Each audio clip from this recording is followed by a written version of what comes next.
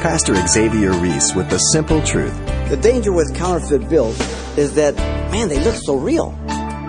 When you put it against the genuine, the false fails the test every time. But you gotta compare it to the original.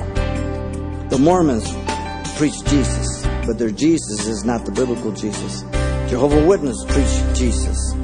They don't believe He's God. They're all unbiblical. It's an insult to God.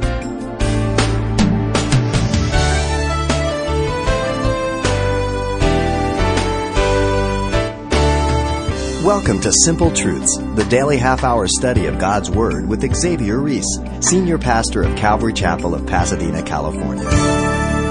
The key to any victory is not necessarily knowing what the enemy is going to do, but instead by being prepared for anything unexpected. And Pastor Xavier reminds us that the only way to employ such a broad battle plan is by using the book that exposes the tactics of the enemy. And here he is to do just that with today's simple truths from the book of 2 Corinthians. Let's listen. Have you ever been in a position of seeing a friend who is being taken advantage by some other person, and they're completely blind to it as they're being seduced? Yet you can see it clearly, and you can't understand how they cannot see it. This was exactly the situation at Corinth. The Judaizers had seduced the Corinthians into another gospel and moved them to go against Paul. Paul had told them that the war is spiritual in the previous chapter. They should not be taken in by outward appearances, and that he had come to them by God's leading, needing no letters of commendation, but only God. He now moves to the pleading his heart as a broken father who is fearful for his children's deception. This is the true heart of a shepherd. As you study church history, you see men of God who are committed to God's word and God and the people of God, regardless of the trends that come and go in the church, regardless of how much the church has gone into heresy, they stand even to the cost of their life. These are shepherds. Paul put in the position of forcing himself here really to defend his apostleship. And he's kind of embarrassed about it. Yet he had addressed himself, and we'll see this, indirectly to the false teachers as he directly speaks to the Corinthians. And he tears his heart open once again as a father because he loves them. You'll note also that what stands out throughout the epistle is through these 4 chapters is his primary concern is the Corinthians, not himself. Though he's defending himself, he's going to do it as a fool, and he'll declare that. But his concern is for the protection of the Corinthians and the glory of God, not himself. And so Paul the apostle plays the part of a fool, and he makes it real clear here about himself, and he does it reluctantly, lowering himself to the level of these hucksters with sarcastic irony. And this goes from chapter 11, verse 1, all the way to chapter 12, verse 13. This whole passage they call the foolish speech, or to act as a fool. Now, the difference between the boasting of Paul and the false apostles is that Paul's boasting was based on truth. The boasting of the false apostle was based on lies. And we've all been around enough to realize and to see when people do this. And they take advantage. And we are good at it. Some people are really good at it.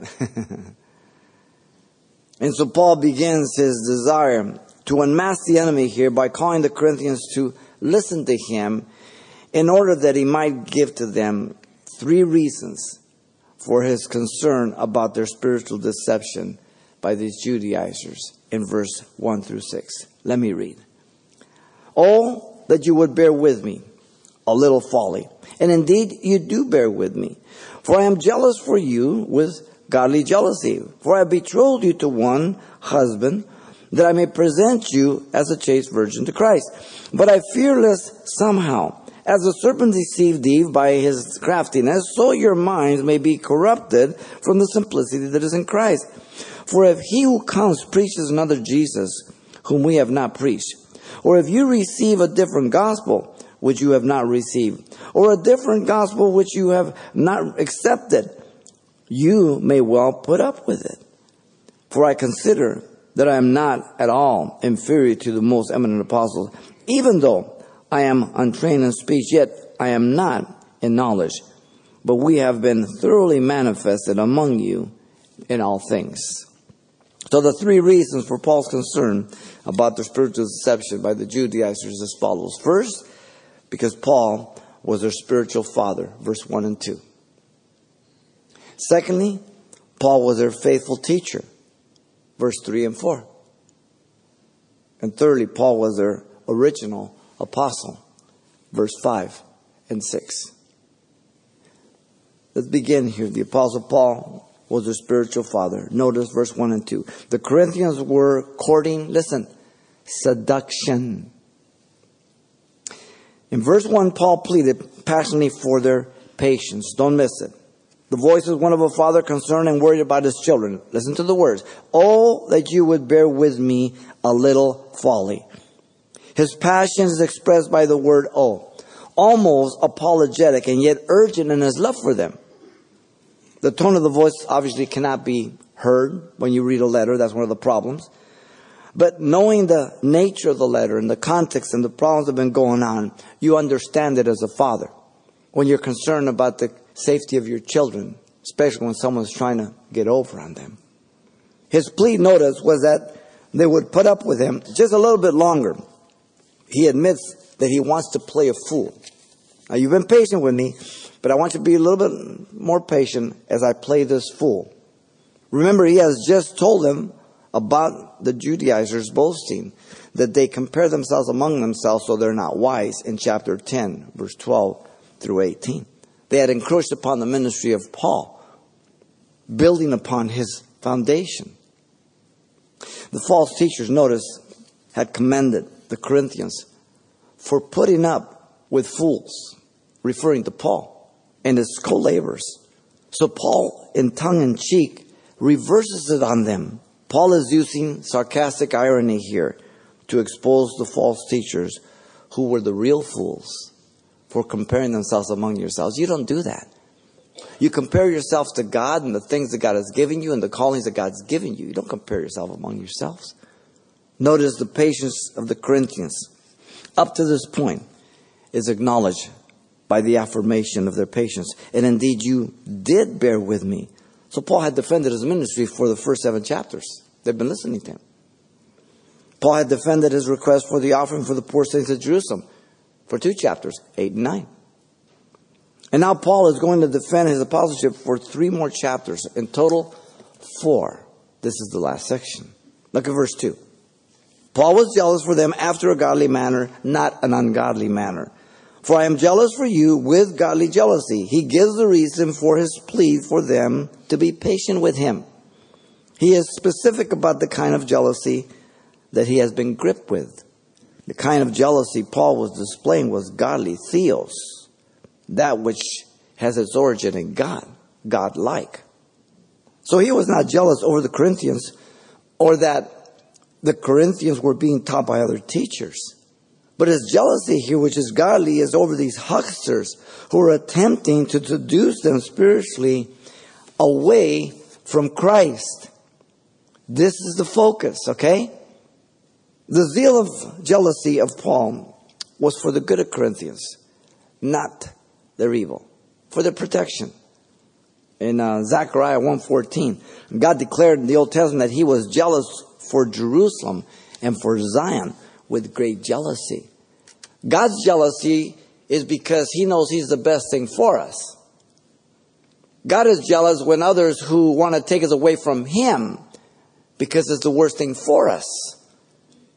In fact, Paul's love was manifested through him as he shared in Romans 9:3 that he could wish himself accursed for Israel's sake if they could be saved. Whoa, that is an amazing love. It has been said that human jealousy is a vice, but divine jealousy is a virtue. Still in 2, Paul had engaged the Corinthians to one husband, using the figurative metaphor here now. For I have betrothed you to one husband. This took place when he preached the gospel. They accepted Christ. He betrothed them to Christ. At that point, in their commitment to Christ. Notice Paul declared that the purpose of betrothing them was to hand them over to Jesus in marriage because they're the bride of Christ. That I may present you as a chaste virgin to Christ. He used the figurative metaphor of a chaste virgin, immaculate. He saw himself as the father, passionately desiring to present his daughter, the Corinthian church, honorably, undefiled, to the husband, Christ.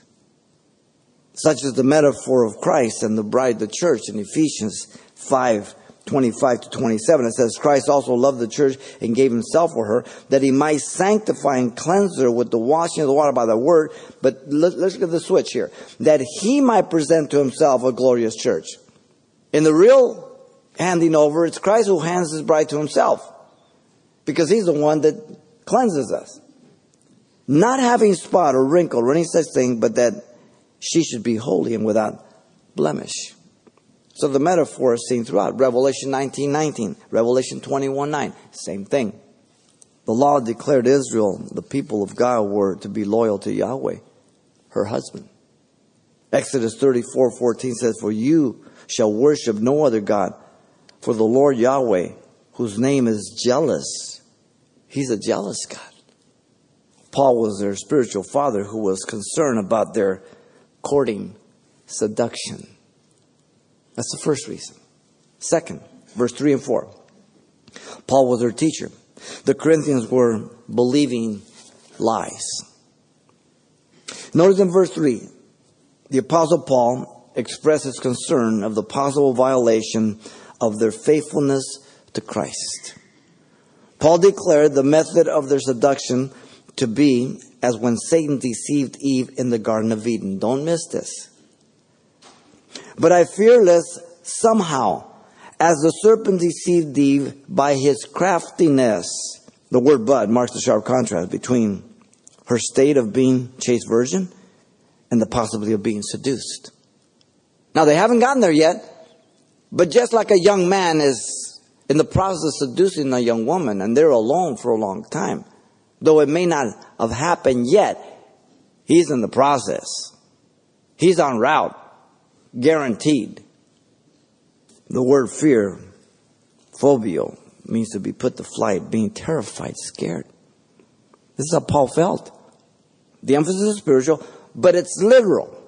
The serpent was to remind them of the vileness and the danger of the act under guise by the foolish Jewish false teachers and prophets. The word deceived there is the intensified form, completely deceived. That's literally what it means. Romans 7:10, 2 Thessalonians 2:2. Remember Thessalonians? They were deceived that the day of the Lord had already come. So this means thoroughly deceived, completely deceived. Now if there's no potential, then Paul is lying. Going from grace to law. From the ministry of life to the ministry of death that he said in chapter 3. Notice his description of the serpent indicates deception by distorting the word of God and misrepresenting God in Genesis 3:1-6. Satan created doubt in the mind of Eve. Has God said?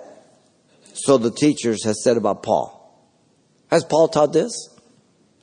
Satan contradicted God's word. You shall not die. So had the false teachers contradicted Paul's teaching. He was teaching grace, gospel. They were teaching law, works. Satan charged God with wanting to restrict Adam and Eve's freedom. God knows the day you eat, you will be just like him. And so the false teachers had said against Paul. He wants to rule you. He wants to control you. He's already told them at the beginning of the letter in chapter 2, verse 11, that they were not to be ignorant about the devices and schemes of Satan, lest he would take an advantage of them. And he's talking there in the context about the forgiveness and restoration of that man. So we have to be smart at the schemes of the enemy. Now, notice still in 3 there, Paul declared the outcome of such craftiness would be to defile her loyal faithfulness that belonged to Christ alone. So your minds may be corrupted from the simplicity that is in Christ. Paul is not pledging himself or making himself the target. It's Christ. He stated their minds would be corrupted, meaning filled up with evil. The aorist passive, an effective aorist, the Greek scholar Linsky points out, literally, be actually corrupted. The believer can be deceived. The warning is clear. He stated his corruption of evil was regarding the simplicity that is in Christ. Don't miss that. Sincerity, a mental honesty in the relationship to Christ. Not allowing themselves to be enticed to give their affections to another Jesus. Not allowing themselves to be lured by the bait dangling before them. He already told them in the previous chapter, verse 4 and 5, pulling down strongholds, casting down arguments, and every high thing that exalts itself against the knowledge of God. Notice, the attack is not against you or I. It's against the knowledge of God. The question is, will you defend the knowledge of God? It's God's word. And then notice he stated the goal being to lead them away, the Christian and the church, from the state of knowing that knowledge of holiness and the knowledge of God's word in which they ought to abide. Paul is in a type of allegory here, makes the church at Corinth represent Eve. The deceiver Satan, through the serpent, representative of the false teachers. The Corinthians had been blinded. They did not see the deception. Now look at 4. The Apostle Paul expressed his concern over the Corinthians having embraced a counterfeit message or gospel.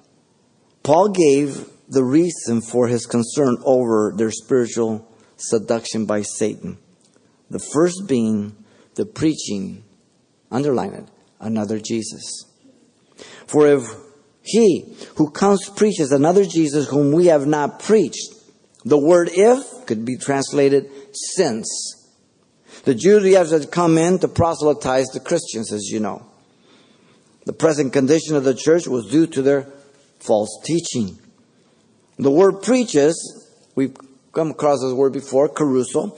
It means simply a herald, often one who was hired by the state or kings to make public proclamations. And the word is used throughout the scriptures for preaching the word of God. The context here is a false gospel. The Jesus being preached by the Judaizers was not the same one Paul and his co-laborers had preached. They were not teaching Jesus as the all-sufficient, efficacious, sin-bearing Messiah for the sins of the world and justification of sinners, but the earthly Jesus stressing the Judaism of Jesus in a false way, the law. That's another Jesus. He came to fulfill the law. Now, notice Paul gave the second reason for his concern over their spiritual seduction. Or if you receive a different spirit, which you have not received. Notice, this is the spirit of the false teachers who are teaching their dependency on themselves through their own abilities. It's not capitalized. It's not the Holy Spirit of God. It's man's spirit or demonic spirit. This human spirit is opposed to the Holy Spirit, the one and the only one who can convict man of sin, reveal Christ, and illuminate the understanding of the Scriptures. Jesus made this very clear in John 14, 15, and 16 when he spoke about the Parakaleo, the Paracletus, the Comforter who would come alongside to teach us all things. In other words, you did not receive it from I or from my companions, but from the false teachers.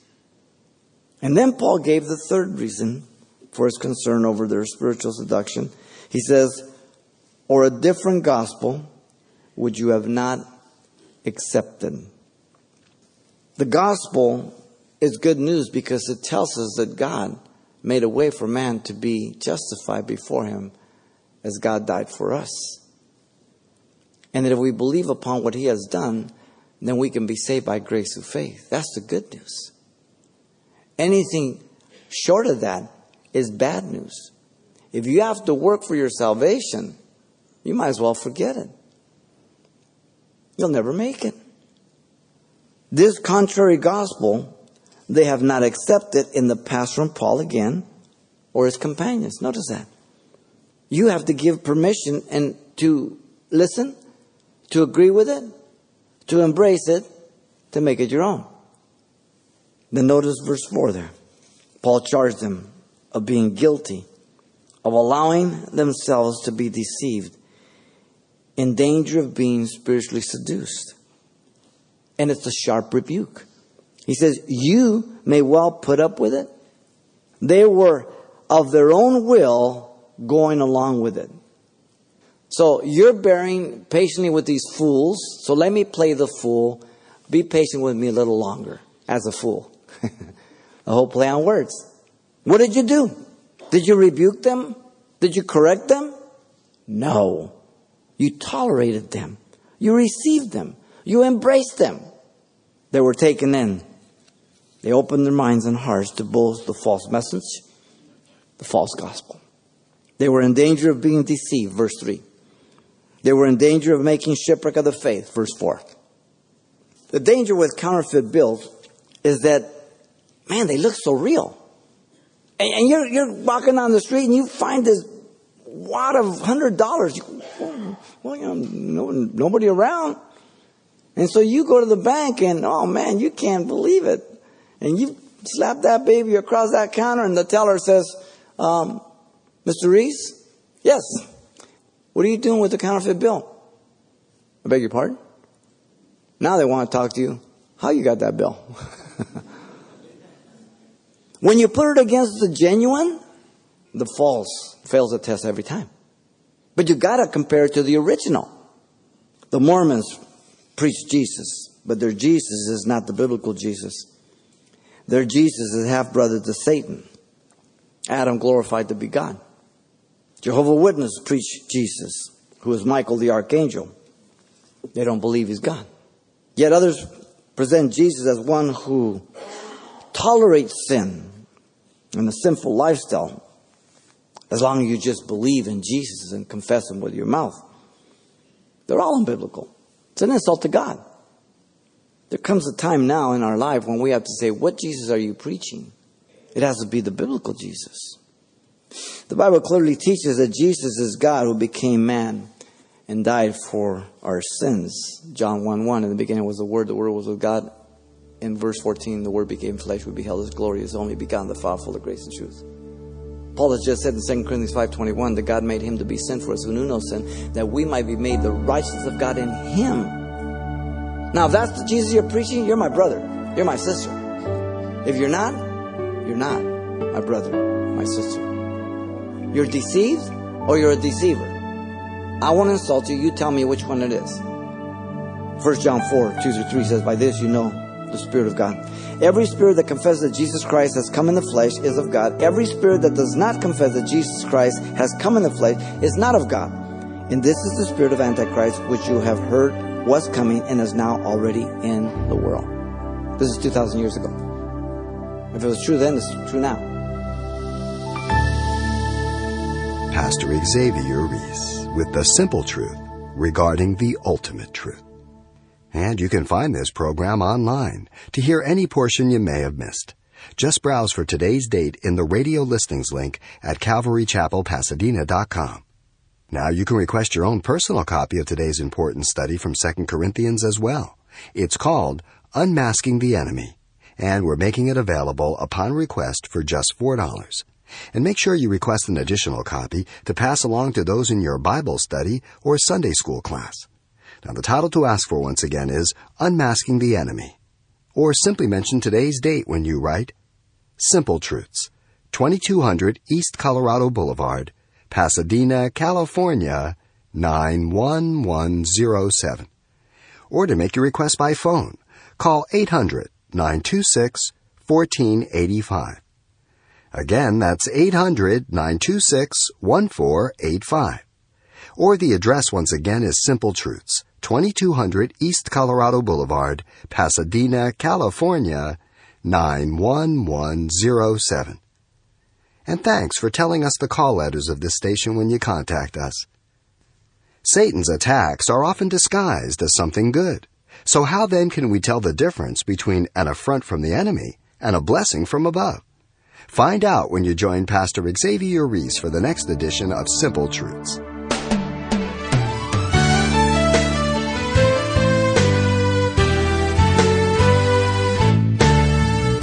Simple Truths with Pastor Xavier Reese, a daily half-hour broadcast, is a radio ministry of Calvary Chapel of Pasadena, California. www.calvarychapelpasadena.com.